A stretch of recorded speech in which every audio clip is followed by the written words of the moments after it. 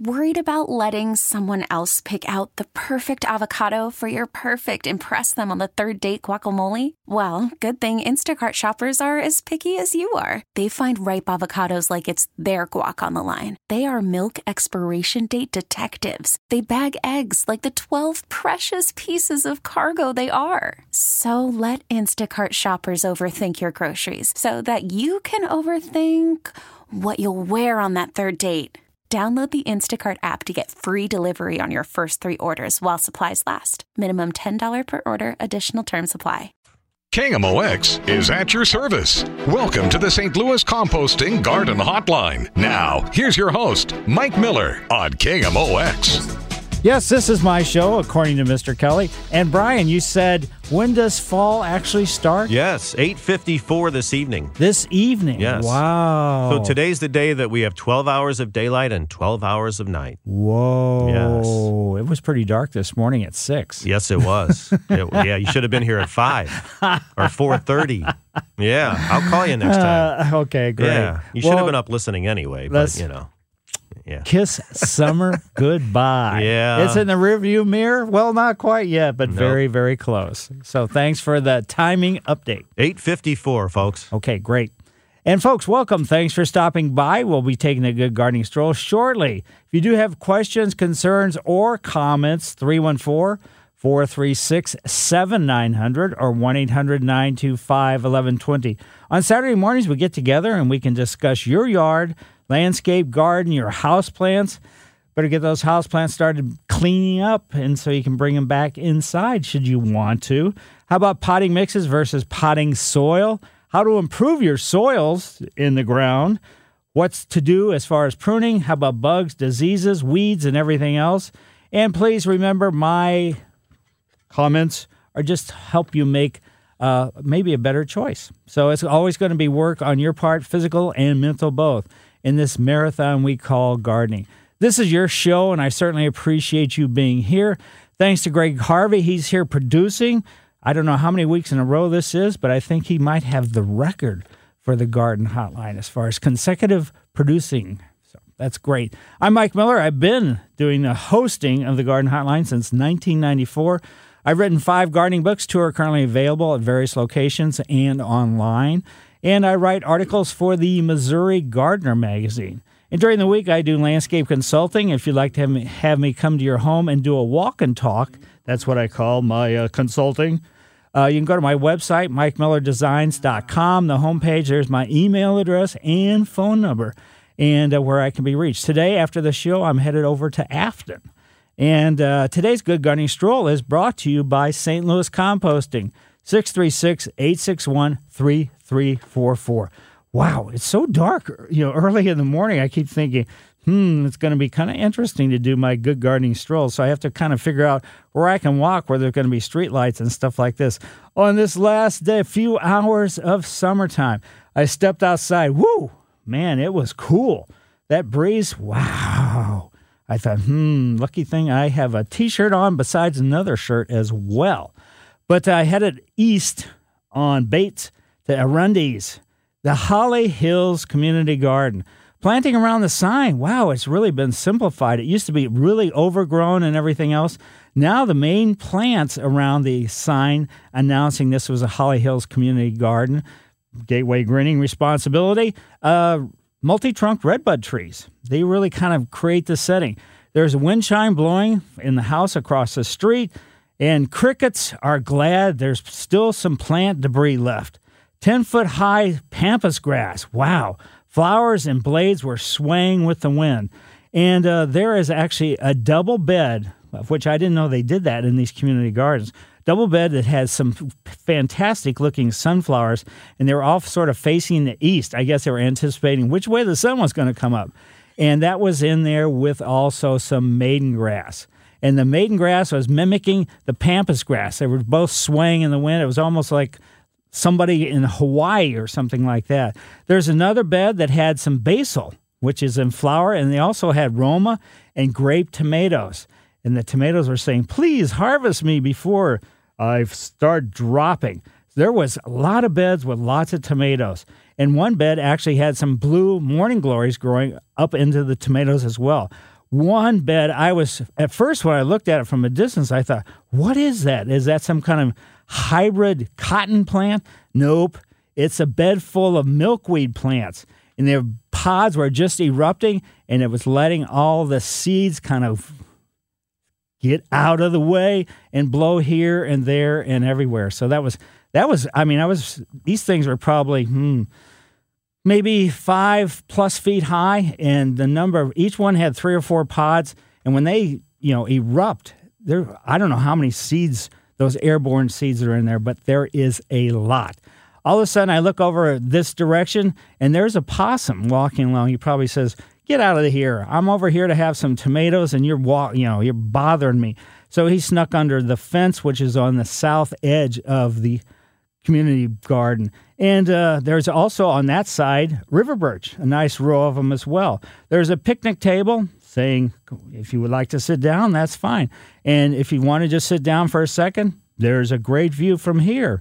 Pepper plants were still full. Couple of plots with the raised bed edging. Well, it needs some rehabbing during the wintertime. One plot was labeled with a sign saying SSP. I don't know exactly what that means.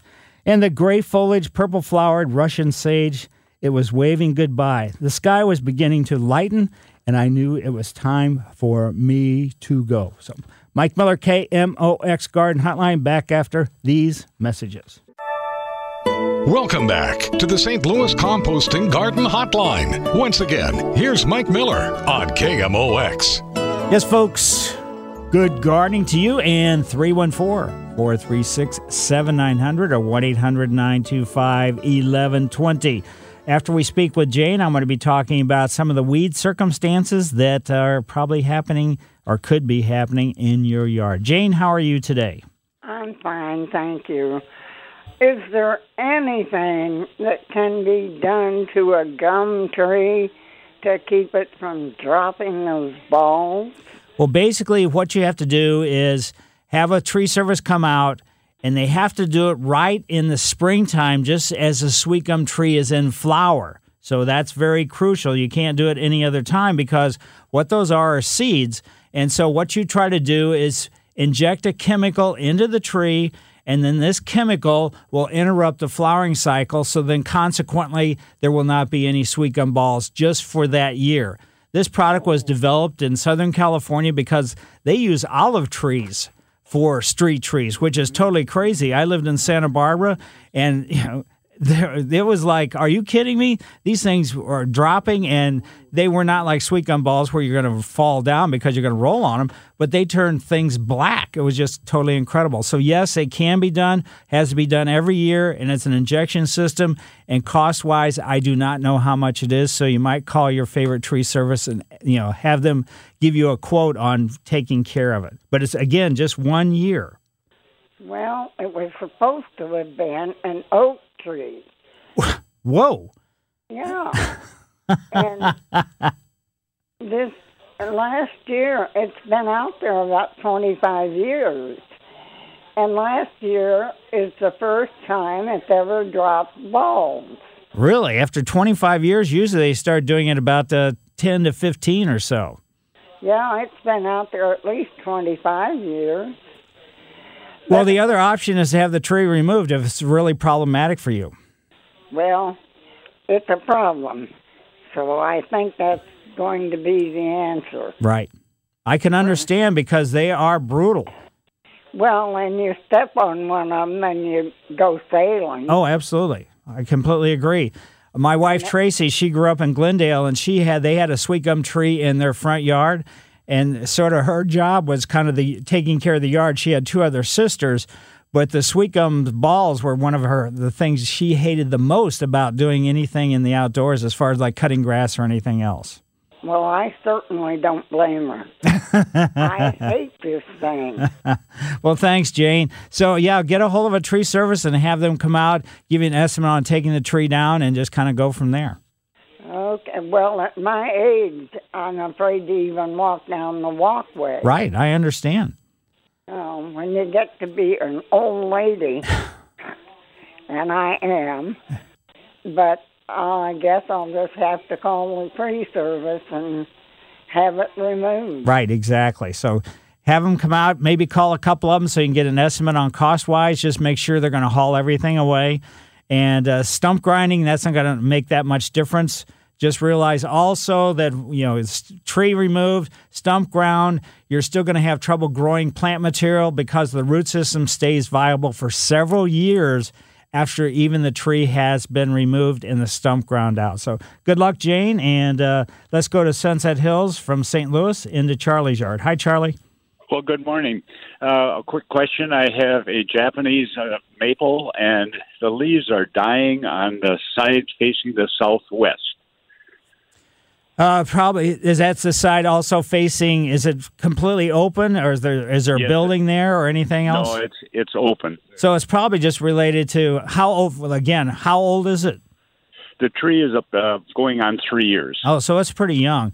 So my guess is maybe just weather related, because the heat and everything else, all that hot weather we just finished with has been coming, and all the hot weather throughout the entire summertime has been coming out of the southwest. So there's probably, if it's a dissectum variety, so in other words, a really fine-leafed one, they're really showing the disadvantage of all the hot weather that we had. And even if you've done adequate watering and everything else, it doesn't really matter. So I would just say kind of leave it alone and just see what happens next spring. If that side does not leaf out, then any of the branches that don't leaf out, just prune those out.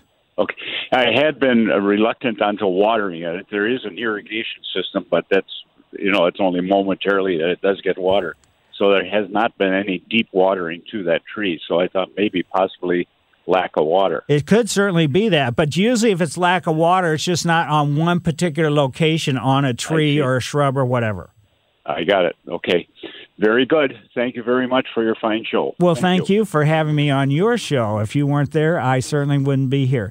Here's a couple things about weeds that we need to be kind of thinking about. There's a weed called ground ivy that's often found in shady areas where shade even tolerant turf grasses begin to thin and decline. There's a cool season weed, that, in other words, one that's germinating right now, growing right now, and everything else, called annual bluegrass. It's a bluegrass that only grows for one season. It thrives under adverse conditions such as wet or shady, compacted soil, or where the mowing has been too close. So people always think if I mow close, it's going to help. But a lot of times cutting your grass too short can really set up a scenario for multiple different kinds of weeds to get a foothold in there and just explode from that standpoint. So they take advantage. Let's go now to Tom's yard, and he lives in Des Peres. Hi, Tom. Hey, Mike. I'm a frustrated grass farmer. A couple of weeks ago, right before I went out of town, dethatched the yard. I had bug soil tested. It was great. I dethatched the yard, ended up scratching it up pretty good, put down some grass seed. I got a Racho water controller, so I was able to keep it wet while on travel. But I didn't get more than about 5 or 10% germination. And I'm just frustrated. I can't figure out what the heck went wrong. And so I'm going to try to do something, even though it's kind of late.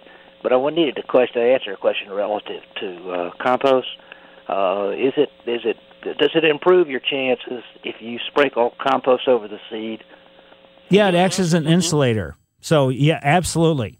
And I'll tell you what, if you put that seed down, and we had this hot weather, that seed could have germinated, and before it could push a root down into the ground, it could have been dehydrated, virtually killed off. Oh, okay. So, I mean, that could have been, part of the scenario. And, there's an area in Christie Park, which we live next to, and they put in a new drinking fountain. And around the drinking fountain, once they finally got it constructed and everything else, they put grass seed down. And I saw how much grass seed there was, and they probably only had about 5 or 10%. Now, they didn't have an irrigation system or anything else. They did put straw down, which I never recommend doing. But anyway, that doesn't matter. They had a horrible rate of germination for their seed. I wouldn't even know if they had 5%, but this was a really difficult time to be putting the seed down, and then with as hot as it was, windy and everything else. Okay, so there's still enough time to do something worthwhile. Oh, yeah, you probably still got an opportunity because basically germination of seed and or if you plant a shrub or a tree, the ground is still very warm because of the warm weather that we've had. So consequently, that's what triggers the seed germination or root development of the plant material. So I would certainly give it a try. And if you're really serious about this, I don't know how big the area is, but you might consider putting some sod in there just to kind of give you some kind of a psychological, lift while you're waiting for the seed. But even with the seed, even if you have a higher rate of germination, self-seeding or overseeding, on more or less bare areas is going to mean, even if it's not bare areas, it's going to mean that you're going to have to continue to seed every May and every September for a couple years to get it, fairly thick. Oh, okay. If you use sod, do you in an existing lawn in some bare spots? Can you just lay it out there, or do you need to do anything else? You should turn the soil over, or at least rake it with a garden rake very heavily, so the sod root system can get an easy penetration into the ground. Because even if you have somewhat good soil, the soil is going to be compacted just through all the years of mowing it and walking across it and everything else. So you got them at a minimum of doing that. It would be better if you put like an inch or so of compost on the soil, turned it over, leveled it off, and then lay the sod down. Okay. All right. Well, I appreciate it. We'll see what happens. Good luck. Thank you. Yeah, to be honest with you, lawn is the most expensive part of most people's landscape. And then consequently, in this region, it is the most difficult thing to grow because we're in that transition zone where the zoysia comes this far north, and it doesn't go too much further north than us. And the bluegrasses and things like that come south, and they don't go from the north where it's cooler. That's where it likes it better. And they don't go too much further south than us successfully. So it's, we are just in the worst possible place to have lawn, and that's what we're haunted by. Let's see if we can get another call in before break. Teresa lives in St. Charles. Hi, Teresa. Hi, I've got a couple of questions for you. Well, one big question. I have a couple of roses of Sharon along my fence line that haven't been pruned in like 15 or 20 years. And they're covered right now with a big mess of kudzu. Ooh. How do I take care of both of those problems? Basically, if you have to find out where the kudzu is coming up out of the ground. And then when you do, go and cut it and then put some herbicide right on it. So in other words, like Roundup, paint it right onto the kudzu stem coming up out of the ground. And as far as the Rose of Sharon goes, I would go ahead and just, if it's overgrown, it's too heavy and everything else, and you have it sort of, this kudzu is virtually covering it. I'm surprised it's still able to stand because sometimes kudzu gets so heavy it causes things to bend over. But once you get, start, just, let's say, cut off the kudzu, remove as much as you can from the Rose of Sharon, and then go ahead and cut it back about halfway. Okay. Yeah, that was my big question. I didn't. I'm going to have a grandson help me with the chainsaw, and I didn't want to let him get too enthusiastic. Yeah, he doesn't need to cut. A chainsaw, Rose of Sharon, I don't know if you need a chainsaw, but you can do that. Just make sure that it's sharp because you don't want to fray the stems of it or anything else because that could be an introduction potential for diseases. Gotcha. No, these things are so big that trying to cut them by hand would take about 5 years. So just go after the kudzu. We're really getting kind of late for herbicides to be very effective. So just kind of understand that. You could go ahead and find out where it's coming up out of the ground. If it's in your yard, the neighbor's yard, or wherever else, or common ground, cut it. And even if you decide not to put any herbicide on it this fall, then just wait until next spring when the new growth starts at that time and go after it right then. Gotcha. Okay, thank you. Yep, and again, the herbicides may be effective, but they may not because of the weather. So the plant material is really slowing down. We're starting to see some trees and everything start to, I don't want to say discolor, start to color with fall color. Mike Miller, KMOX Garden Hotline, back after these messages. We're seeing some nice weather here for a few days. But that could change in a moment's notice. Shower and thunderstorm activity around. When you need to know about the weather. Rain, wind. Stay informed with up-to-the-minute forecasts every 10 minutes, mornings and afternoons. Complete weather information at KMOX.com. And when severe weather's in the forecast, the KMOX Air Comfort Heating and Cooling Specialist Storm Center will be there for you. Here's the latest on what's happening with our weather. Weather information always on News Radio 1120 KMOX. This is the St. Louis Composting Garden Hotline with your host, Mike Miller on KMOX. Yes, folks, any questions, concerns, or comments about your yard, your landscape, or your plants, or anything else, 314-436-7900 or 1-800-925-1120. And if you were listening, the gentleman was asking about putting seed down. Yes, you can still put it down. In theory, it would have been better to put it down earlier, but what has happened if you would have put it down earlier, and even with adequate watering and everything else, that temperature could have been hot enough to cause some real problems. And speaking of problems, a couple weeks ago, I bought some pansies. They were young, small and everything else. And pansies, they like the cool weather. I thought, it's hot. I didn't realize it was going to be quite as hot. And probably out of the flat of pansies I bought, probably only maybe 12 out of the 36 plants survived that heat. And so some I had even in the shade, but it was just so hot because of, the place I had set them and everything else. They just baked. So it was just like what happens to the pansies, obviously as they've come through winter or anything else, and the weather gets so hot. And I was kind of depressed.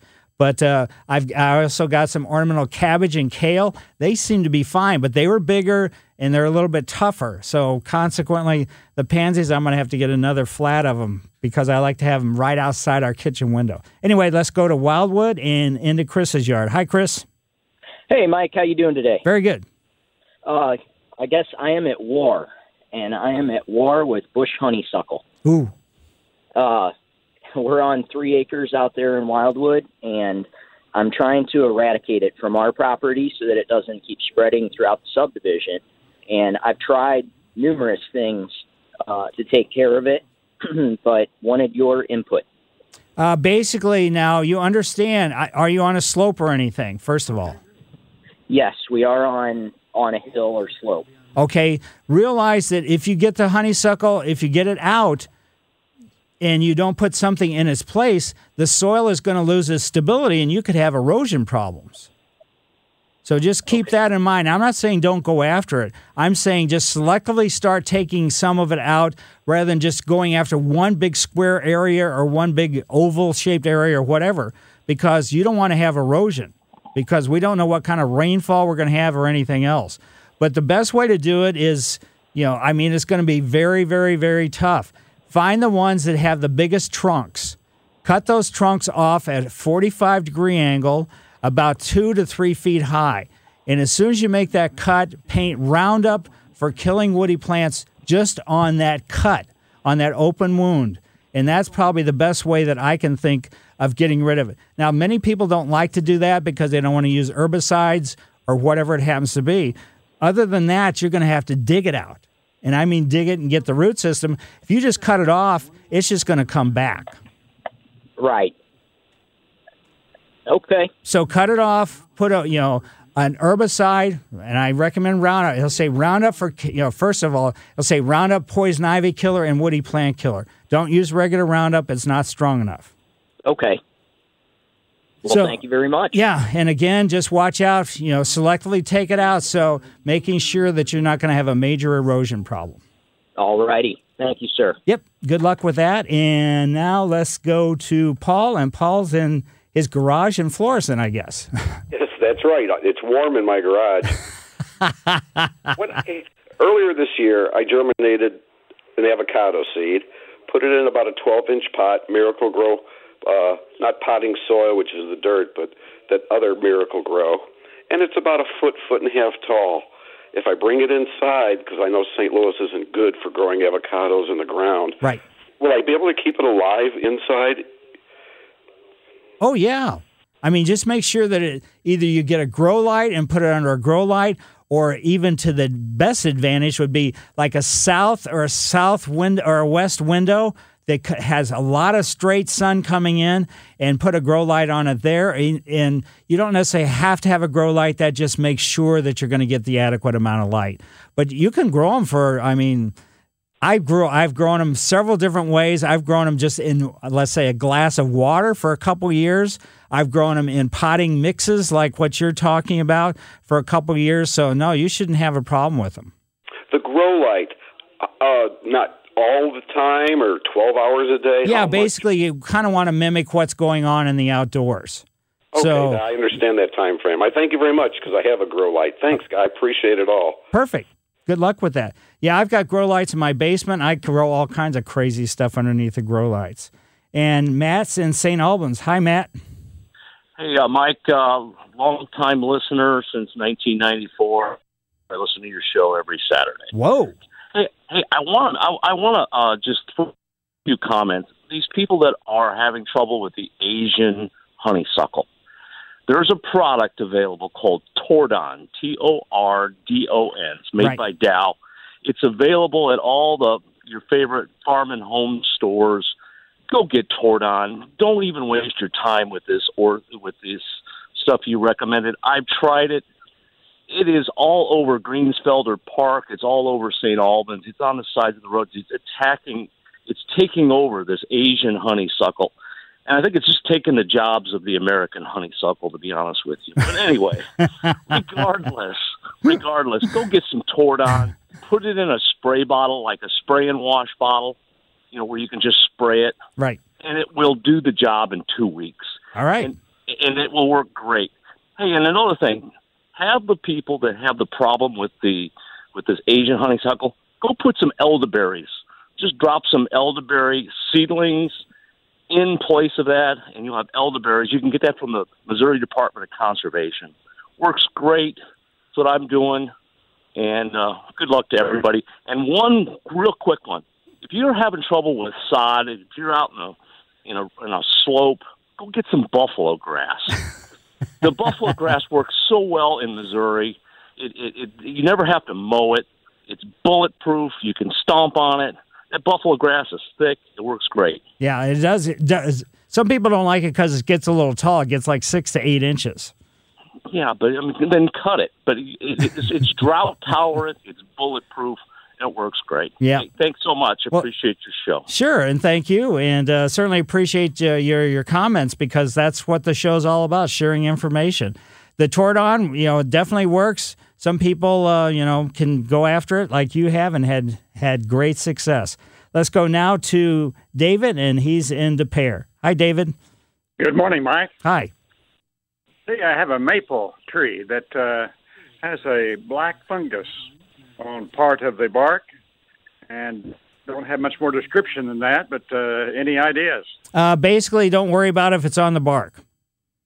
Okay, part of that bark is beginning to kind of peel a bit, but you don't think it'll be any problem? No, basically the bark is splitting on all the trees because the girth of the diameter of the tree trunk gets bigger and bigger. When it does, the older bark will always split open, but the tree will be putting some new bark underneath it. But fungus on the trunks or barks of trees is not really all that problematic.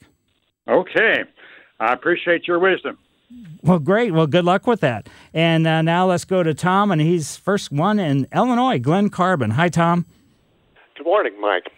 I have a question. My wife and I moved into a new house we had built here, and the lot came with a small maple tree. It's the trunk is about 2 inches in diameter, and I guess the tree is about 8 feet tall right now. And on some of the undeveloped lots adjacent to us, there's a similar tree. They apparently put one in each lot. Okay. We had ours moved when we had sod put in, so that the tree was in a better spot a little further from the building. The tree, it's doing all right, but the leaves were not as green as the other trees in the undeveloped lot, and the color has already begun to change. I guess it's a red maple. It's turning reddish. I would assume that it's not thriving because it was moved. So the question would be, what can we do now, or in the beginning of the growing season next year to make it thrive a little better. Well, basically, hopefully when it was moved and whoever moved it planted it correctly with top part of the root ball above the surrounding ground, because that is extremely important. And that means like the top 20%. And then also when the hole was dug when it was moved, should have been dug like 3 times the diameter of the root ball. And then you don't need to put anything into the hole necessarily, just chop up the existing soil. But, yeah, you're probably right in the fact that the discoloration is related to the fact that the root system was disrupted and moved to a new location. So I would say just make sure it doesn't go through any kind of drought stress through the wintertime. And, if you have to, because you've turned off your faucets, outdoor faucets, taking buckets of water and just pouring it onto the root system during the wintertime to ensure the root system does not dehydrate. And beyond that, that's about all you need to do. And then next year, just hopefully everything will start, getting it back to normal. Okay. Thank you very much. Yep. And Mike Miller, KMOX Garden Hotline. If you have any questions, 314-436-7900 or 1-800-925-1120. Back after these messages. Welcome back to the St. Louis Composting Garden Hotline. Once again, here's Mike Miller on KMOX. Yes, folks, questions or concerns, 314-436-7900 or 1-800-925-1120. We just played a promo related to the Cardinal game. The Cardinal game is not tonight. It was originally scheduled as a night game, but the game time is 12:05 this afternoon with the pregame show starting at 11:10. So that's the Ameren Total Access pregame show. So again, if you heard the promo and you were thinking, well, I'm a little bit confused. The game is this afternoon with starting time at 12:05. So anyway, Mr. Kelly, are you coming in to make some kind of news thing? No. What? No. Oh. Okay. Carry on. Thank you very much. Murfreesboro is where Gene lives. Hi, Gene. Good morning, Mike. How are you? Oh, any better, I couldn't stand it. Except I'm having a war. I heard one of your earlier callers have war with honeysuckle. I'm having a war with nutsedge. Ooh. What is your recommendation for getting rid of nutsedge in your yard? Basically, you have to use a sedge killer. So in other words, sedge ender, sedge killer, it has to say sedge on it, and none of the other, let's say, grassy type herbicides impact the nutsedge. And this late in the season, the effectiveness is not all that good. Also, the areas where it normally grows is pretty damp, that in those kind of circumstances. And also, you might try, core aerating your lawn that way and then putting some compost down to help with the drainage situation. That will help sort of change the environment. That doesn't mean that necessarily you won't have any nutsedge ever coming back. And also with the nutsedge, even using a sedge killer, because of the way they could have dormant seeds staying under the ground for a couple years, you are going to have to be battling this for at least a few years to finally get rid of all of it. That's just not very encouraging. Well, again, I always tell people if something's really bothering you, just don't look at it.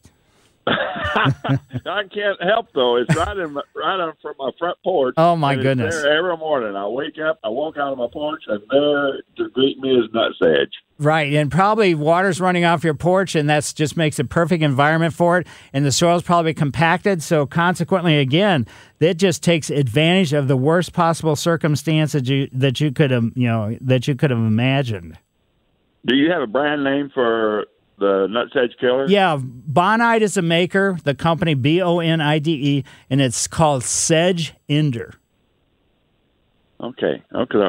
And probably next spring, best time to do that? Yeah, watch it as soon as it starts coming up, because now it's headed towards dormancy as the plant material is with the shorter days. And certainly, even though it's been hot, the plant still can sense the days' lengths are getting shorter, whether the temperature is still staying high or not. And then at the end of the summer, all the plant material has a really thick, waxy cuticle to keep it from getting sunburned at the end of summer, basically. So the herbicide's effectiveness is somewhat lessened or reduced as a result of that. So what you need to do is watch for it early in this, as just watch for it starting in, let's say, mid to late April. It's probably not going to be up yet, but at least get yourself into the habit of watching. And as soon as you see it, get out there and start applying the sedge ender.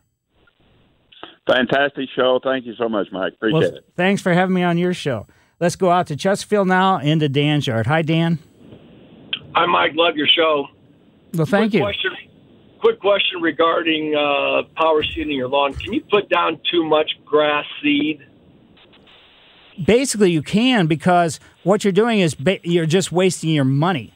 I mean, I don't know if technically you can, if it's piled on top of each other, yes, because some of the seeds that are down lower could be getting too wet or too damp because the other seed that's on top of it could be holding too much moisture. So, yeah, you can overseed. I mean, overseed to the point where it's not really going to be functional and you're just wasting money. Sure, I understand that. Another question. While I was power seeding the thatching piece of the equipment, I've got a lot of clumps of grass seed and a lot of clumps of thatch. Pick that thatch up and put it in the compost bin, I assume, correct? Right. Now, thatch is like dead plant material, dead lawn, dead whatever it happens to be. So you're not talking about, you didn't core aerate, and these are the plugs from the core aeration. No, this is thatch from the power seeder. Yeah, so definitely get rid of that junk, because wherever it sits, I don't know how big it is, but that just kind of creates a little moisture dome, and the seed could germinate right underneath it. Then it could be so humid, you could have problems with that seed, being able to survive through that. Perfect. Thanks for the info. Appreciate it. Well, thank you. And now let's go to South County, into Matt's yard. Hi, Matt. Hi, thanks for your show. I have two red maples that typically drop their leaves mid to late fall. This year, it seems like about half of them have curled up, and about a third have already fallen. Should I be worried about the maple, or is it just the conditions of this summer? It's just the weather related. I've got 3 sugar maples we're on a corner. 2 of them are fine. They haven't dropped any foliage at all. The one that's on the west, in other words, the one that's, there is sycamore trees across the street in the park and everything else, but it has dropped a lot more leaves as opposed to the other 2 that haven't dropped any. Now, it hasn't dropped a tremendous amount, but it still has dropped, a lot of leaves. So I'm having to run the mower over the top of them and mulching the leaves up. And then finally I'll end up, raking, but just for right now, that's what I'm doing. So I wouldn't worry too much about it. Good. I'm in the same boat. Typically, that's the last tree that I mow under, but this year it's the first. So I guess it's just a weird year. Right, exactly. Okay. Thanks a lot. Certainly. And now let's go to Luella, and Luella is from Edwardsville, Illinois. Hi, Luella. Hello. I have a question about a poinsettia that I set out in front of my house this spring, and it is about the size of a bushel basket, and I wondered what I should do with it. Well, you can bring it in. Bring it in. Well, I have to dig it up out of the ground first. Oh. Yes. Well, if you don't dig it up, it's not going to survive, I will tell you that. They're native to, like, southern Mexico, and they do not like our weather, cold weather at all. I know. They have them down in Florida, too, out in their yards. Right. Yes. So do you think it would... What would I do if I do bring it in? How do I treat it? Just like a house plant? Yes, pretty much, because that's what it becomes. Get it into a pot. Make sure the pot, has potting mix, not potting soil. Right. And, try it. Hopefully, you're not going to get a lot of dirt with it, because you could bring in fungus gnats and some other inherent problems in the ground. But beyond that, either that or just you've enjoyed it and just go ahead and just kind of let it stay out and let the winter take care of it and just get a new one for next year or a new one for this winter. Right. That sounds like the best idea. I agree. Because sometimes when you dig things up out of the ground like that, it's just, it can kind of create a real nightmare as far as you don't know what you're bringing in or anything else in your soil. You got to have a pot with good drainage. You have to, have a saucer underneath it. It's got to be in very, very bright sun. If you don't have that, then, Luella, you're not going to have very good luck with it. Okay. Thank you very much. Yep. And, back to the sort of the weeds circumstance, I talked about the annual bluegrass, needing this, that, and everything else. So there's some other weeds. I noticed recently one of the warm season grasses, foxtail, it kind of looks like a grass, but the end of the flower looks like a fuzzy foxtail. I've started to see that headed towards dormancy, but the crabgrass is still prolific. It's just going and going and going. I just can't believe how this crabgrass this year is just fantastic. Chris is in Wentzville. Chris, how are you? Hey, good morning. How you doing? Very good. Hey, I got a question for you. Don't even know how to describe it. There's a weed that's growing in my front yard along like a little retaining wall, and it gets burrs or spurs on the very ends of the shoots, I guess, and they're painful when they're green, but when they dry out, it's like stepping on little shards of glass. What kind of weed is that? I'm not sure if the description is right. To me, it kind of sounds like nutgrass or nutsedge. Yes. I'll tell you the way to kind of find out. Go where it's growing.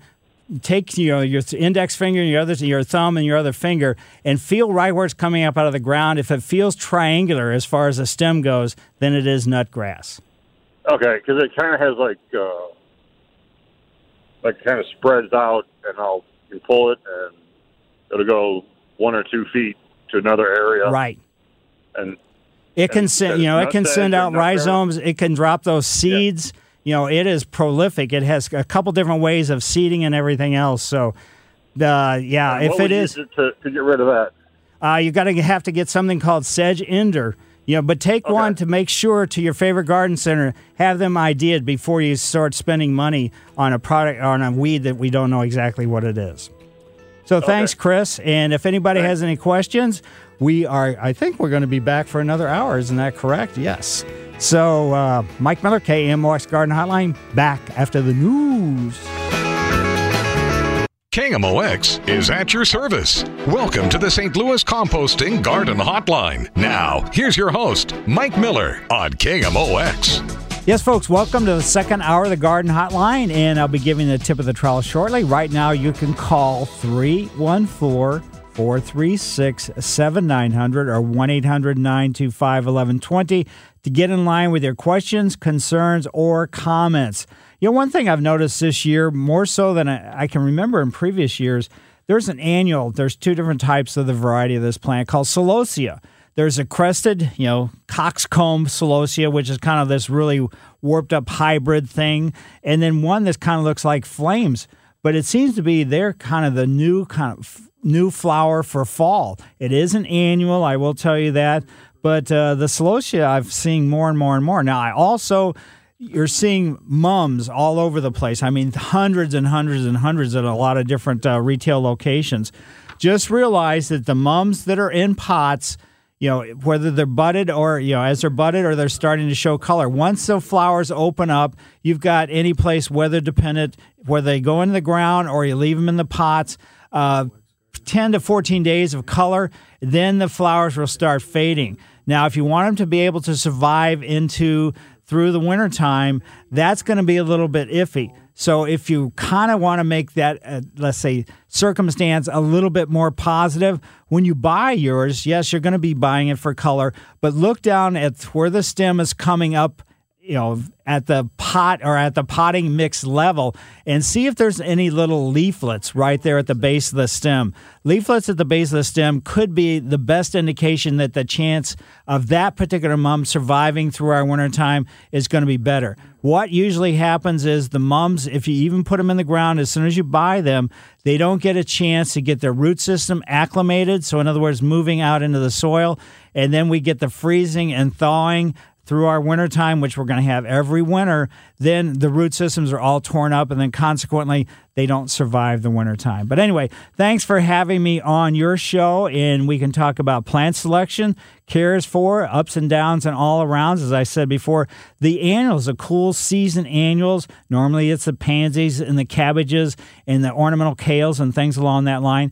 If you're getting bulbs or you already have the bulbs, I still say do not put your bulbs, whether they're daffodils, whether they're tulips, whether they're crocus, whether they're, it doesn't really matter. Aranthus, don't do it until we get deep into October. The ground will still be warm. They'll be able to get themselves acclimated. Your edibles, get those tomatoes picked, because they're going to get slower and slower as far as they're not going to get much redder than what they are now. So maybe learn to do and love fried green tomatoes. Your ground covers, you start getting a whole lot of leaf debris piled up underneath trees on your ground covers that are underneath there. Set your mowers high and just mow over the top of it. You can just chop the leaves without damaging your ground cover, unless it's got really thick, and then you got real, that won't really work. Your house plants, start checking them really, really closely, because in the next couple of weeks, you're going to be wanting to bring them inside. Your lawn, your cool season, your fescues and bluegrasses, they're really starting to come alive. And the zoysias, they're still green, so don't fertilize them as far as the zoysias go, but you're going to be fertilizing the cool season lawns like the fescues and bluegrasses. But the zoysias, kind of a little bit starting to change colors, but it still looks pretty good. Your roses, your shrubs, your trees, your vines, and your water gardens. I'll share my thoughts, but please remember my answers, comments, and opinions is certainly not the only garden path to take. Greg, again, he stayed for the second hour of the Garden Hotline, so he's producing. So when you call, he will be the one who answers, and he'll ask you your name and where you're calling from, and that's pretty much it. Then you go up onto the computer screen, and then we just kind of go from there. I do something I call a walk and talk, where I come to your home, and I help you with either aesthetic problems or problem solving with different plant material. You can go to my website, MikeMillerDesigns.com. The homepage will have my email address and phone number, and I'll come over to your house and share 40-plus years of experience related to your landscape. This past week, I was at 2 different homes, and both of them had azaleas. And consequently, the azaleas here just has a really, really difficult time. Even the purple varieties are by far the toughest. But consequently, my experience with the azaleas started when I first moved back to St. Louis from California, and I worked at the Botanical Garden 4 years in the English Woodland Garden. I started there in 77. The English Woodland Garden was put together in 76 for the bicentennial. Consequently, there was 11 varieties of azaleas that were put in. And by the time at the end of my 4 years, and I was doing everything according to the book, everything that needed to be done, and just the varieties just didn't survive because our weather was too goofy. So anyway, just kind of keep that in mind for the azaleas, and it's always kind of sad to see. And now a special recognition for individual group or situation that's made an impression on me, and it's brought to you by St. Louis Composting, 636-861-3344. Anybody that had success with anything this past summer, as Brian Kelly said, summer is going to be over at, I think 8:54 or something today. So consequently, if you had good luck with anything at all in your landscape, I give you a tip of the trowel, because this has been the most difficult year for lots of different types of plant material. As I have said, through basically the summertime, I love begonias. Half the begonias I originally bought did not survive because of various circumstances related to the weather. And I was treating them, as I normally do, all of them. And it was just like things were collapsing, and there was just no explanation other than it was related to the weather.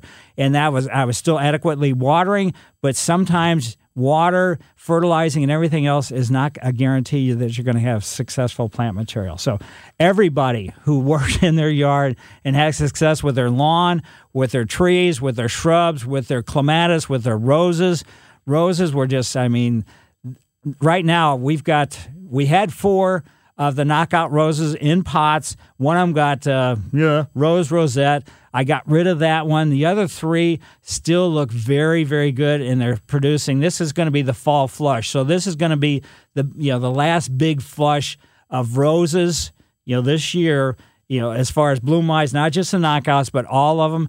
Do not prune your roses after this point. Let the rose hips form, and then consequently, that's going to be to the advantage, because the rose hips forming where the flowers were, it sort of tells the rose it's time for me to go to sleep, besides the weather and everything else. So Mike Miller, KMOX Garden Hotline, back after these messages. The only way you can take KMOX with you is with the radio.com app. Download it today and listen to us anytime, anywhere. Welcome back to the St. Louis Composting Garden Hotline. Once again, here's Mike Miller on KMOX. Yes, folks, we can say goodbye to all the spurges. Spurges are the things that grow really flat, type of weed, really flat on the ground.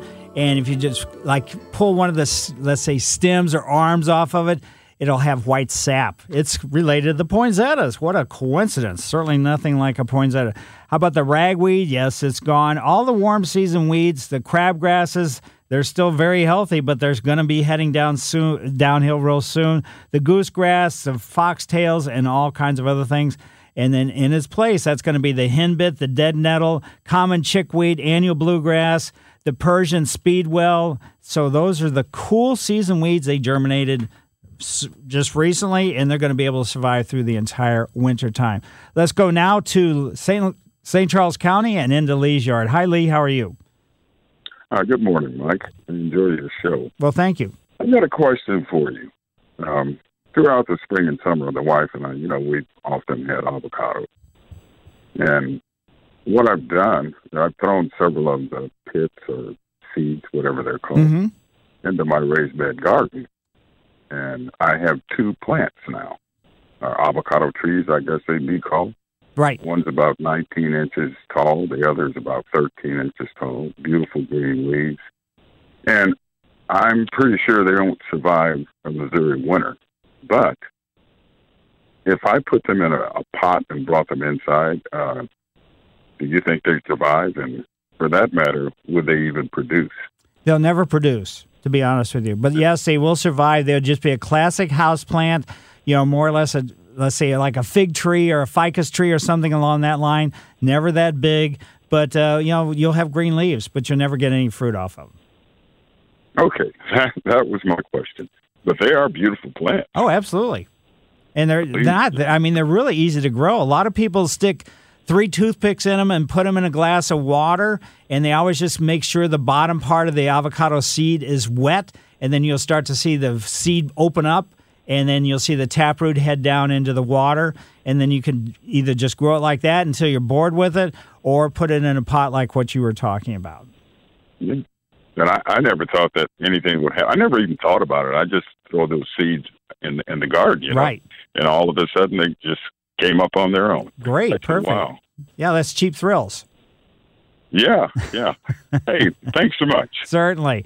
And now let's go to Jill's yard. Jill, how are you today? Hey, good. I have 2 questions. So I think my yard got hit by the grubs because I just had, over the past month, brown spots just showing up. So I actually had my yard aerated, and now I'm in the process of power raking because when it aerated, most of my a lot of dead grass happened from the plug. So I'm getting all that up, and then I had all the brown areas, and so I guess my question is this: I guess it's nutsedge, right? That's been the topic of the day. I was going to just not treat it because, it's going to go dormant and then just put my grass seed down. Right.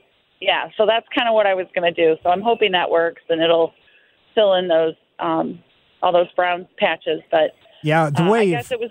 Yeah, to go back a little bit, to know that if you have grubs, the areas that are brown, you should be able, because what the grubs do is they eat. First of all, do you have bluegrass? I don't know. Okay. Maybe. Oh, a lawn expert. No.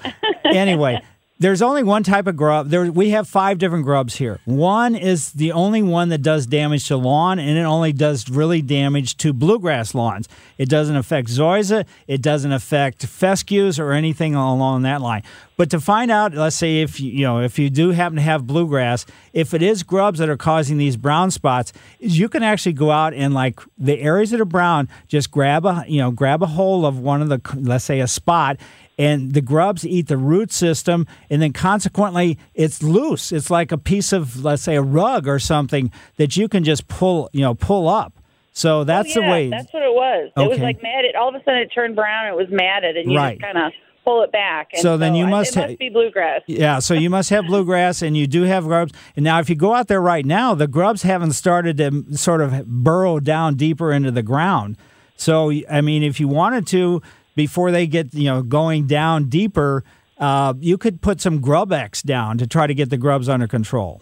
I did actually 2 grub treatments because it was very rapid in how big the patches were expanding, Right. the So rate. And I was going to lose my whole yard. And it's kind of on the hills. It's kind of interesting that it was on the hillside of part of the yard. Well, you've done everything you can, and you followed the instructions on the bag, watered in, and everything else. Oh, yeah. Okay. So now I'm seeding, and I'm just hand thatching, so it's been a good workout. But so that was my one question for the grass. And then I have a pear tree in the backyard, and we had major pears this year. We've lived there 4 years, and we've never had that many pears. And so is there anything I need to do to this pear tree, like with this kind of bumper crop that we had, or the pears aren't super sweet? I just didn't know if there's anything I needed to do with it. Now, if it's healthy enough, what you can do is something called deep root feeding. Do that during the wintertime. Get an electric drill, an earth auger, and about halfway out between the trunk and the extension of the branches, you drill holes in a circle all the way around. Then about a foot apart or so, 6 inches deep, backfill those holes with compost, then go out a foot or two more and go just beyond as far as the extension of the branches. What you're doing is feeding the soil, then the soil will make sure that the tree is going to be as healthy as possible. Interesting. Okay. Good to know. Yep, and then all the fruit trees, depending upon what size, standard, dwarf, semi-dwarf, that's going to determine how soon after they're planted they're actually going to start producing fruit. Okay. Yeah, this one's a very old one. It's been there for a while. Wow, great. Yeah. Anyway, all right. Well, thanks. That was all my questions I had. Well, perfect. Yeah, because a standard size one, you may have to wait after it's planted up to 10 years before you're going to get much fruit production at all. So thanks, Jill. And now let's go to Peggy in St. Charles. Hi, Peggy. Good morning. I have a similar but different question. I had zoysia with cinch bugs that ate it all. Ooh. And I do have some dry patches on my yard due to the stress of the weather this year. And I had my a yard company aerate and seed my yard this week. My question is, I got something on email from the company, a paragraph to keep the yard moist and watered for up to 21 days. Well, it was a muddy mess after with all those dirt clods after the first day, and we have had a little bit of rain. Other people have said, well, they didn't know that you really had to water every day after seeding. So that is my question. What do you recommend? It just depends upon the individual circumstance, but generally it's recommended that you don't have to soak it, but you have to keep it, let's say like water once in the morning and once in the afternoon for, usually I think 14 days should be adequate, but you can watch the seed. Now, you're not overseeding with zoysia seed, are you? No, we okay. Put fescue down. Okay, good, because I was going to say zoysia seed doesn't like it here. No, the whole yard was redone with, a lot of the yard is fescue. There were areas of zoysia. Okay. So, yeah, I mean, it is somewhat of a nightmare, but still remember, as I said in the first hour to somebody called in about seeding, you're plan on overseeding this, May 2019, September 2019, and maybe another 2 years or so before you're going to get a thick lawn. Is that right? Yeah, Okay. It's a real painful process. All right. So it does need to be watered daily if the sky doesn't provide it. Exactly. All right. Thank you so much. Yeah, if you don't do it, it's just the seed could germinate, then you don't water for a day or two, and that seed, the root system doesn't get into the ground, so it dehydrates really, really quickly. Let's go now let's stay in St. Charles and save some gas and go over to Linda's yard. Hi, Linda. Hi, Mike. Thank you for taking my call. Sure. My question, I have a couple questions. First off, we brought some seeds back from Galveston for palm trees, and we've got them going, and they're about maybe 8-10 inches high. Mm-hmm. When do I bring those in? Basically, you can do it anytime from this point forward. You can leave them out a little bit longer if you want because they're on the deck where you sit or something along that line. But, just make sure when you bring them in, you either get them under grow lights or you have them in a very, very bright, sunny window. Okay. Okay, and any special dirt for those? Just a good potting mix, not potting soil. Okay. And I mean, if you wanted to, I don't know what variety of palm it is, but you could use. But I mean, the palms are generally areas where the soil is sandy, so you could use actually a cactus mix potting soil. So I mean, if you wanted to put it in that, so you don't have them in the ground, do you? You have them in pots. Yes. Okay, good.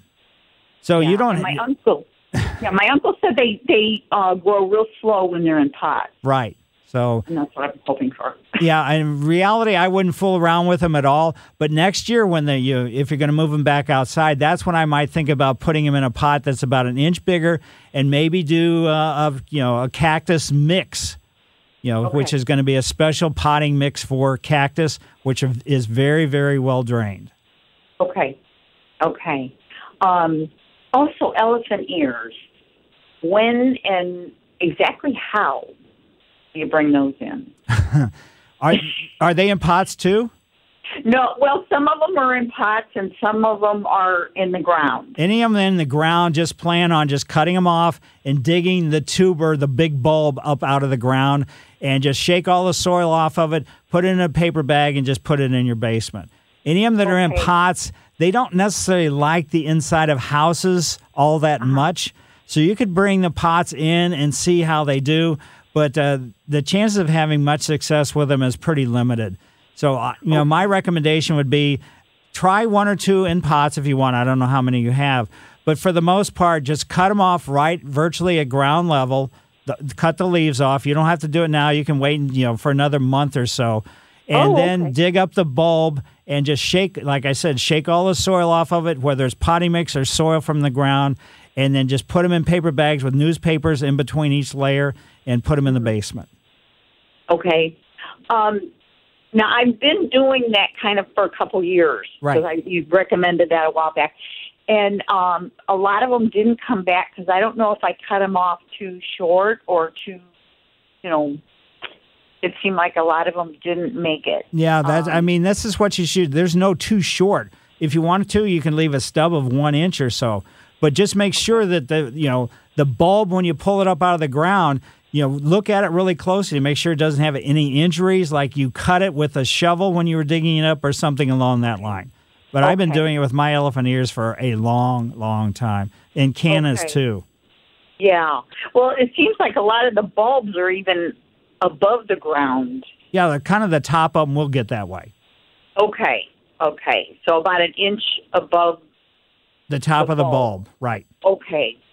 Maybe I cut them too short last time. Yeah, the only thing, if you cut them too short, you could sort of open up an injury circumstance on the bulb. So anyway, good luck with that, Linda. And Mike Miller, KMOX Garden Hotline, back after these messages. This is the St. Louis Composting Garden Hotline with your host, Mike Miller on KMOX. Yes, folks, 314-436-7900 or 1-800-925-1120. Randy lives in Sunset Hills. Hi, Randy. Good morning, Michael.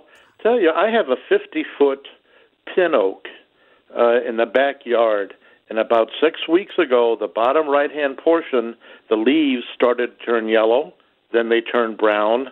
It went up one side of the tree, across the top, and all the way down the other side. Now all the leaves are falling off. Now, I had an arborist come out, and he took a look at it. He's stumped. He doesn't know what it is. Would you have any guesses? Has there been any kind of changes in your landscape or your yard or the neighbors or anything else? Nothing like that, and no lightning strikes on the tree either. So there's no split in the bark or anything? No, sir. Yeah, to be honest with you, I'm a little bit stumped myself because for it to make that sort of sequence all the way around, it has to be root system related.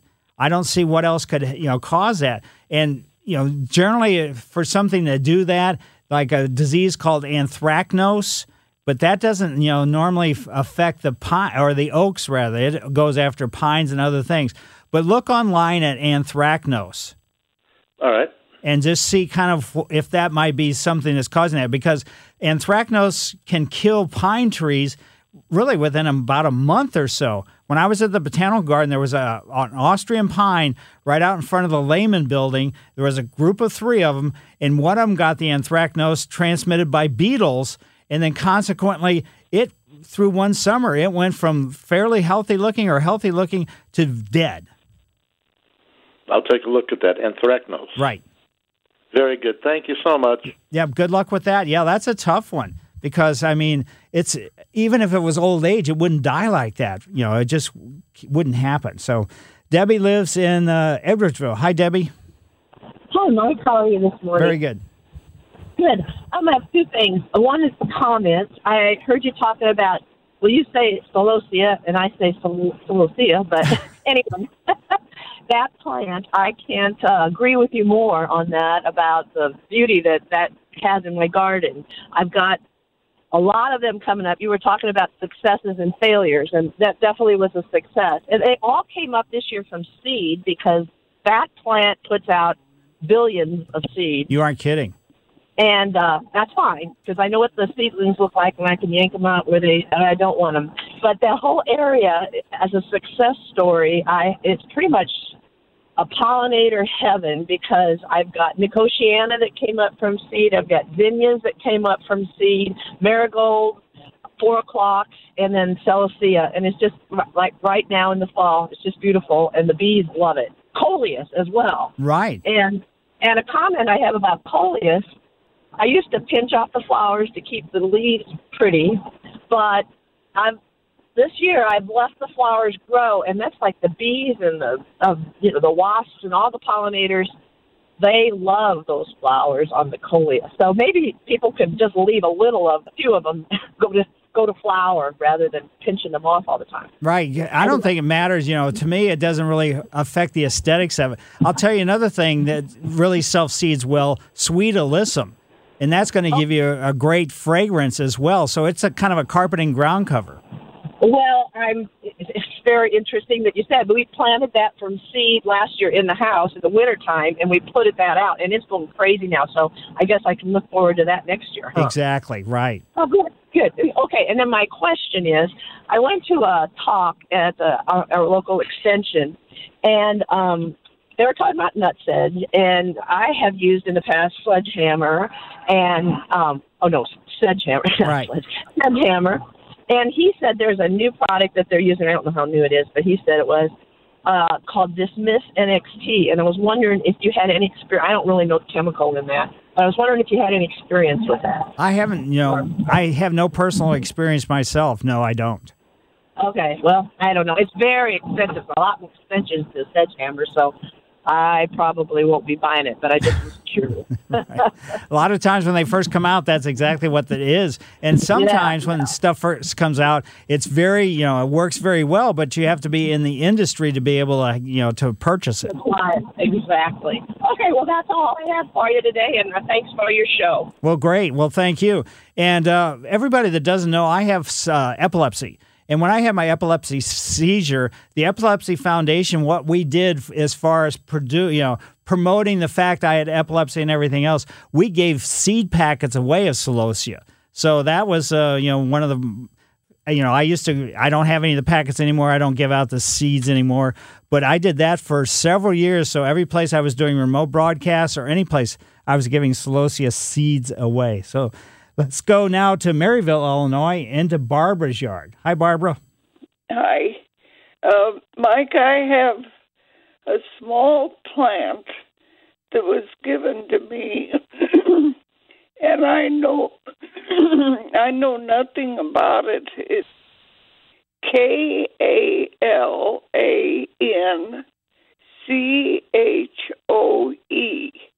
Right, Kalanchoe. Yes. And well, I don't know what to expect of this little plant. Basically, what you need to do is don't overwater it. Maybe once a month water it at the most, and put it in a bright, sunny window. Well, it's got such a small root ball.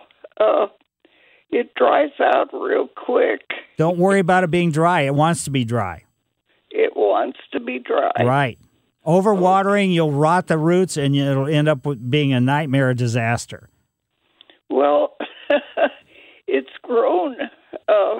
It was about 3 inches when I got it, and it had many, many blooms on it. Right.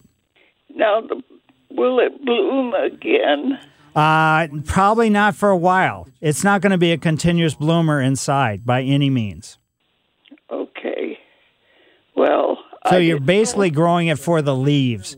You might get some flowers, but don't sit there and sort of wait for it to flower. So you, like I said, it's more or less a succulent. It's in the cactus family. So in the future, if you want to put it in a little bit bigger pot, get the pot 1 inch bigger than the one that's in, and then use a cactus mix to grow it in.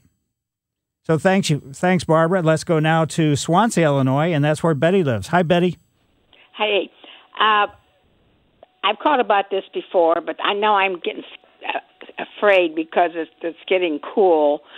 I had a part of my yard in the front yard in the front yard, a bunch of Bermuda grass. So I decided, I've had it for the past 4 years that I've been here, and I decided to get rid of it. So my son, first of all, I killed it off with Roundup, as you suggested, and I used 2 gallons of it because of the spray was so small that, anyway, my son rototilled it, and I spent a week of digging up the roots of this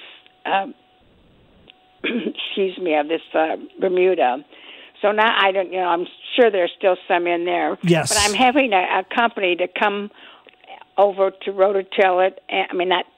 To coaorate and to overseed. Should I have him to use his machine to do that over on the new? It's just like mud. It ain't mud, but it's just a new dirt on where we've dug that up and tried to clean it up. And should I have him to do that on that part too? No, because actually the rototilling that your son did, that aerated the soil just fine. You don't need to run the core aerator over that. Okay, great. That's what I thought. Well, okay. And as far as me digging them out,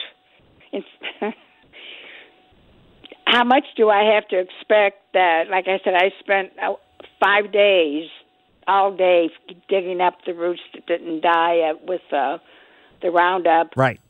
How much? How much can I expect there to be in there yet? There's still going to be some. It's going to take probably 1 or 2 more years to finally get rid of all of it. So just keep your eyes out. You know what it looks like. As soon as you see it, get it up out of the ground so the root system doesn't, sort of expand. Yeah, okay. That's what I'll have to do. Okay, kiddo. Thank you very much. Well, thank you. Mike Miller, KMOX Garden Hotline, back after these messages. Love wine and whiskey. Grab your friends and join KMOX October 6th at the Wine and Whiskey Wobble at Cedar Lake Cellars in Wright City. Get ready for a full-bodied experience paired with the ultimate party, filled with plenty of wine and whiskey. 3 race options guaranteed. There'll be something for everyone. Use promo code Let's Wobble to take 50% off your registration while supplies last. The Wine and Whiskey Wobble at Cedar Lake Cellars in Wright City. For more details, click KMOX.com. Join KMOX and Edward Jones at the biggest women's event in the region, the AHA Women's Speakers Series. It's going to be October 4th at the Stiefel Theater, featuring prominent female speakers and business leaders. For the event and ticket information, visit KMOX.com. Welcome back to the St. Louis Composting Garden Hotline. Once again, here's Mike Miller on KMOX. Yes, folks, we've got about 10 more minutes, and then at 10 o'clock, Investing Sense with Andy Smith and Bob Richards. 11:10, the Ameren Total Access pregame show with Alex Ferraro.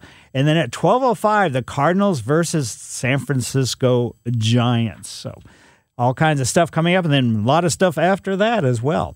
And Bruce lives in Florissant. Bruce, how are you today? Good morning, Mike. I'm doing very well, thank Great. you. Hey, in our yard, we have shade in the front, we have sun in the back, and we have a broadleaf weed that seems to really enjoy both. It's proliferating like crazy. I've got a neighbor who seems to think this is ground ivy. I've never heard of that, but do you have any idea of how one would get rid of that? Basically, if it's a broadleaf weed, the ground ivy, it could certainly be that. And let me see here, 1 second. Let's see, ground ivy. That's probably going to, let's see. You're probably going to have to go out. I would go ahead and just use like a Weed B Gone. You're not putting any grass seed down, right? No, not right now. I would say go out and just spray it with like a Weed B Gone herbicide now, even though it might be late in the season, just to see if you can impact it a little bit to kind of reduce the size of it because it is prolific. Oh, yes, it is. We'll do that, and then in the springtime, we'll see if we can't get more grass sown in that area. Yeah, exactly. And also watch out, in the springtime, too. As soon as you see it kind of coming up, then that's when you want to go after it because you're going to have a better chance of getting a kill at that time. Okay, well, very good. What month, give or take, would we expect that? As far as in the spring? Yes. It's going to be weather dependent, but I'd say start watching really closely in mid-April. Okay, well, very good. I'll look for that. Hey, I appreciate your help, Mike, and I hope that you enjoy your day. Yes, me too. And I hope you enjoy your day. So thanks. And Letty lives in Caseyville, Illinois. Hi, Letty. Hello, Michael. I enjoy your show. Could you please tell me how I could save my lantana over winter? They're in pots, and I have a grow light in the basement. Basically, hopefully the grow light's big, but just put them underneath the grow light, and I don't know if you can raise or lower the grow light or put the lantana underneath them, but you want them fairly close to the grow light. They need a lot of intense light. So you don't want to put it too close because it's going to have the extension of the branches won't be under the grow light. But that's about the best thing you do. And they want very little water during the wintertime. So maybe water them about once a month. Okay, because before they always lost their leaves, and then they ended up dying on me. So if you overwater them, that will definitely do that. They're not great as houseplants. That's why, let's say, the retail garden centers and places like that don't sell them as a houseplant for that reason. So it's going to be a roll of the dice whether you're going to have success with them or not. Okay, well, I appreciate your show and your answers. Thank you. Well, thank you. Yeah, lantana's kind of tough. And maybe in the future, if you're going to try to bring your lantana in, maybe sometime in, let's say, mid-August or so, start cutting it back a little bit because they get so elongated. This way, you might have a more dense plant and have a better chance of having it survive in the wintertime. But it is still going to be very, very difficult. Imperial is where Lisa lives. Hi, Lisa. Good morning. Quick question for you. I core aerated, seeded, compost, fertilized 2 weeks ago, and I do have grass seed growing in several places, but there's some places that it's not coming up, and I want to put some more seed down. Do I need to put more fertilizer on top, or is the fertilizer that I put before, the starter fertilizer, still going to work? It still should be fine.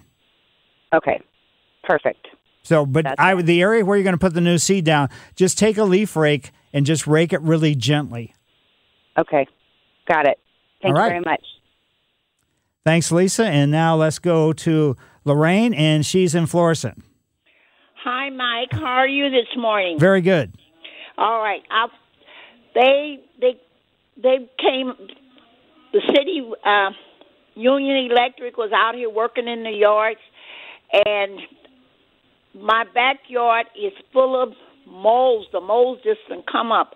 I just want you to tell me if you can recommend me a company that could come out and spray my backyard. I mean, it is ridiculous. I've been here like 35 years, and I've had the beautifulest lawn, and I take care of it.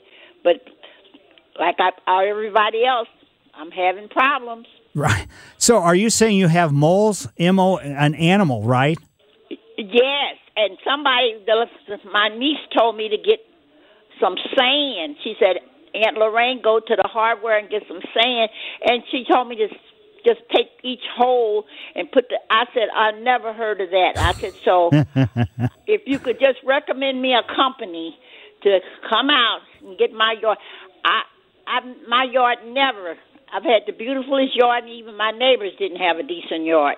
So it's terrible, Mike. It's really terrible. I haven't called you in a while, and I haven't listened to you. I said, I got to get up and turn Mike Miller on this morning to see can I get some advice. So you're sure it's moles? You're seeing the tunnels pop up and everything else? Yes. Okay. Yes, sir. Yes, sir. So I would say, you have a pencil? Yes, sir. Oh, bless your heart. Yes, I got a pencil right here in my hand. Okay, try calling Holper, Holper. Holper, I guess it's animal control or something like that. Wait a minute, H-O-L-P. Yes, P, and then an E-R. E-R, okay. And what they're going to do, they're going to set traps. They're going to set a lot of traps. So, I mean, some people say you can put mothballs, you can do this, you can do that. There's all kinds of different ways, but the traps are the things that have really proven totally effective all the time. Okay, Mike. You didn't have, what's the number, the telephone number? You're going to have to look it up because I don't know. I don't have their number memorized. Okay. All right, but I just want to make sure I got it spelled right. Right. Holper. Correct. Thank you very much, and I will call them. And you have a wonderful day. Well, and also, let me give you another company, too. Okay. Okay. Rottler. Rottler. In my house. ROTTER.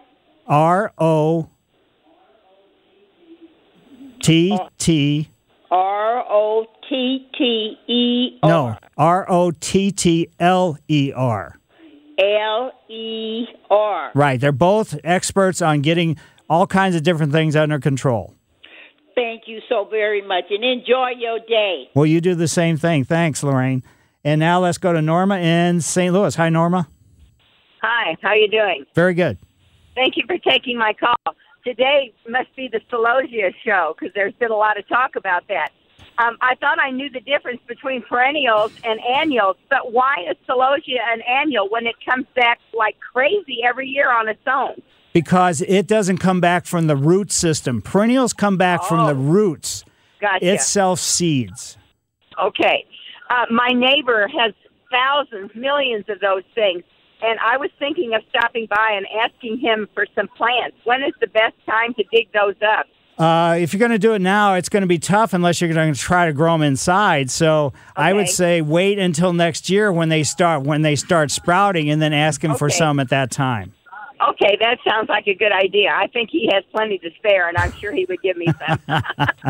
They are gorgeous. They Absolutely. are absolutely gorgeous. Yeah, the color this time of year is striking. Oh, gosh, it's just stunning. Yes. Thank you so much, Mike. I really enjoy your show. Well, thank you. And for everybody, it's about the end of the show, so I'm not going to be able to take any more calls. But as you get your houseplants, if you have houseplants on the deck or the patio or wherever in pots, just start watching them really closely. If you think or suspect that you might have some insects on them and you're not sure what it is, take a leaf or take some of the insects to your favorite garden center and find out. There's insecticidal soaps. There's things that you can mix if you have, let's say, fungus gnats on the potting mix. So a fungus gnat would be something that lives right there. It only lives for a couple days, so it doesn't do any good to necessarily kill the adults because they're laying eggs constantly. So you're going to have to do like a soil drench with like an insecticidal soap to kill them, and you're going to have to reapply it, a couple different times to get them under control. But you don't want to bring any insects into your house with your plant material, because once they get inside, the insects can be really problematic, and especially for other plant materials that may not be impacted by that particular plant. So you also, with your annuals that you have in your yard now, keep fertilizing them one more time for fertilizing, because they're still going to look very, very good. And then, of course, any of the fall season type things, the kales, the ornamental cabbages, and the pansies, you want to fertilize those as well to make sure they're going to give you an extended period of time of good color. So thanks to everybody for calling in. I greatly appreciate it. Mike Miller, KMOX Garden Hotline.